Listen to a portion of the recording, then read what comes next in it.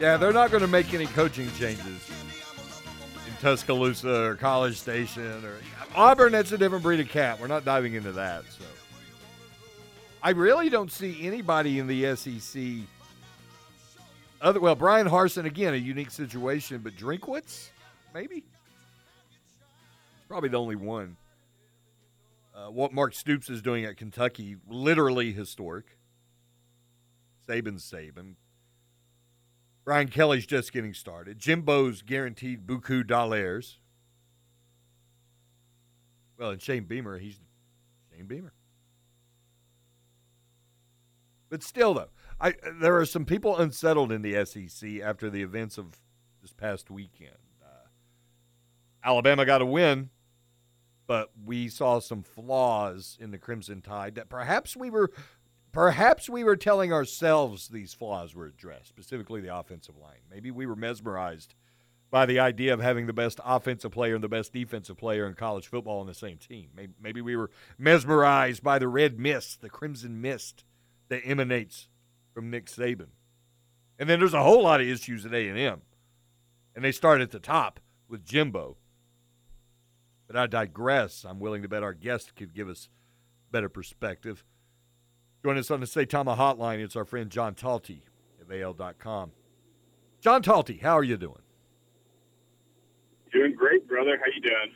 I am well. Whenever I get a heaping healthy dose of Talty, my week is complete. The people are all better for getting what they need, John. I think so. I think that's good branding right there. Branding.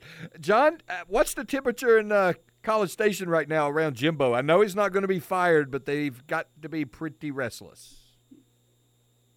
Yeah, I think there are some people that are pretty disappointed by that performance. And I think the thing that will bear watching moving forward is that, this is a pretty challenging schedule. It doesn't get any easier this week against Miami. A really important, I think, opportunity for Texas A&M to bounce back. I think that could probably quell some of the concerns. But, to lose to App State, it's a great college football scene and moment, and now we're getting game day in Boone, and that's all exciting. But, for A&M fans, that's not anything you take solace in. And I think one of the biggest concerns around it is that, Jimbo Fisher made his name as an offensive wizard, right? And worked with these different quarterbacks, and that's kind of what he built his reputation on. And outside of really that 2020 pandemic influence season of Kellen Mond, he just hasn't really been able to figure out the quarterback position in 5+ years, really, in A&M. And so that to me would be very concerning. And the way the offense performed on Saturday was dreadful, and I don't know what the easy fix is there. If Jimmy Sexton, his agent, wasn't a warlock, would he be in serious danger of being fired? I think the money is just so big. Now, if there was a program to be willing to throw out insane money, especially if the oil business is going well, A&M is probably one of them. I still think it's way too much for anything to happen anytime soon. But, Jimmy Sexton is he is a real wizard, unlike Jimbo's alleged offensive wizardry, because he is able to get these schools, ADs, presidents, chancellors, whatever, to agree to these absolutely outrageous deals. And what I always come back to is that in pretty much every other walk of life, you have to have leverage to get a lot more money or a lot more years on your contract, whatever it might be. There has to be a demand driving that salary increase. No one was, he's now gotten multiple deals. I guess LSU did make a hard run at Jimbo, but for the most part, Sexton gets these guys these massive deals when nobody even wants them. Will Muschamp was a great example, 4 or 5 years ago, where nobody was going after Will Muschamp, and Sexton gets him a big raise, and then, 2 years later they fire him. He's the master at getting schools to agree to these ridiculous. Hey, John, are you back? Do you hear me? There's John Talty. We lost you for just a second. I panicked, John. I panicked. If anything would ever happen to you, I just don't know what I would do. He's John. I might be driving through a bad stretch right now. He's John Talty, AL.com. Follow him on Twitter at JTalty. John, what are we to make of what went down in Austin over the weekend? I think there's a couple different takes on it. I think one of them was just Alabama just overlooking this Texas team. They were a big favorite. There wasn't, in the state of Alabama, and I would even say nationally, I don't think there was that much buzz around that game. Clearly, Texas fans were very fired up. You saw the teams before the game, during the game, after the game. Like, that was a very fired up fan base, and I think it probably influenced, it did influence the game. Some of the false starts, offsides, things like that. But that's one of the questions. The other thing I think is that I do think, to your point, we might have overrated this team a little bit because based on the star power at the top. Will Anderson and Bryce Young, two of the best players in college football, though Will Anderson did not have a very good game against Texas. But I think we kind of thought that would be kind of covering up maybe some of the deficiencies. To me, the biggest concern is just that nobody at the wide receiver position did anything in that game. And, Bryce Young had some time. Actually, the offensive line did not perform that poorly. He had some time to do some things, and there was just nobody getting open down the field. That, to me, is a concern. Now, could that get better as time goes on? Sure. They've got some talented guys right now, and Tyler Harrell and JoJo Earl that are hurt. When those guys get back, that'll add some speed, might open things up downfield a bit. But the way this offense is currently structured does not seem nearly as explosive as it did last year with Jameson Williams and John Mechie. And I think that's going to be a concern against some of the better teams Alabama's going to have to play this year. How much pressure, then, does this put on Bill O'Brien?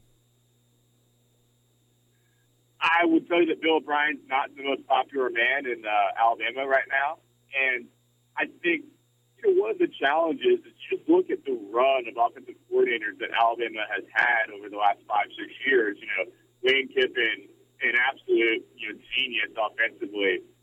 Mike Locksley won the Broyles Award. Brian Dable, now the head coach of the New York Giants. And I think Steve Sarkisian was the best out of all of them. Sarkisian was such an incredible offensive coordinator at Alabama, and I think you saw some of the stuff he did against Alabama this past weekend. Like, this guy is a really, really smart offensive mind. Bill O'Brien is not that guy. I think that clearly O'Brien's a talented coach. He was an NFL head coach for a while. He was Tom Brady's offensive coordinator at the Patriots. It's not like this guy has no talent, but I don't think he's nearly as creative as some of these Lane Kiffin, Steve Sarkisian types are. And so Alabama fans are disappointed by that, and there's going to be a good amount of pressure on him moving forward that if you don't have a Jameson Williams type security blanket that you can go to when times get tough, like, you got to figure out something else scheme-wise, figure out some different things you can do. Maybe Jahmyr Gibbs, somebody else. But that was not a particularly impressive offensive play-calling performance from Bill O'Brien. And, you have to worry about it this week, the next week. But when they start playing better teams, Arkansas, which has an incredible defensive coordinator, Barry Odom, they end up playing Georgia in the SEC championship game. Like, they're going to have to do some things more creative offensively. And I think there's some reasons to doubt Bill O'Brien's abilities to do that. Do you think that makes Bill O'Brien more, and work with me a moment, John, I know it sounds counterintuitive, but maybe that the struggles Alabama having under Bill O'Brien might actually make him more attractive than ever to go get another job, perhaps specifically in Nebraska, because his shelf life has expired at Alabama, and now Saban is ready for him to move on, and he'll help expedite that process. Well, I think one of the things that I think sometimes we confuse ourselves or we maybe don't think about it in the right way, and I think Shane Beamer is actually a great example. I think he's talked about it, Sam Pittman and other people. I think sometimes we believe, well, all right, if he's a good offensive coordinator or if he's a good defense coordinator, that means he's going to be a good head coach. And I don't think that's necessarily the truth. And so on the flip side, I think Bill O'Brien could be a not great offensive coordinator, but I actually think he could be a very good head coach. I mean, there are different skill sets there. And so he was already looking like one of the more attractive, I think, coaching options this cycle. We'll see. I mean, every year they say, oh, it's not going to be a busy cycle, and something crazy always happens. So we'll see what ends up opening up. But I would imagine he'll be one of the more attractive options because there aren't a lot of obvious names that you think the way that we had the last few years of guys, of course, he's going to be a head coach soon. So I think whether it's Nebraska, we'll see some of the other jobs that could open up. But I think he'll be mentioned for those jobs because, he did do a pretty good job at Penn State. And I think he did a pretty good job with the Texans until he became GM and started doing some weird stuff from a player acquisition standpoint. But as a coach, he did have some success with the Texans. John, what are you working on? All kinds of things. We're working on a book, working on some stories. It never ends. He's John Talty, AL.com. Follow him on Twitter at JTalty. John, I know you're headed somewhere very, very important. I'm sure you're wearing like a smoking jacket or something, just looking like James Bond. Be careful wherever you're going, man. I appreciate that. It's John Talty, AL.com. Follow him on Twitter at JTalty. It's an interesting point he made.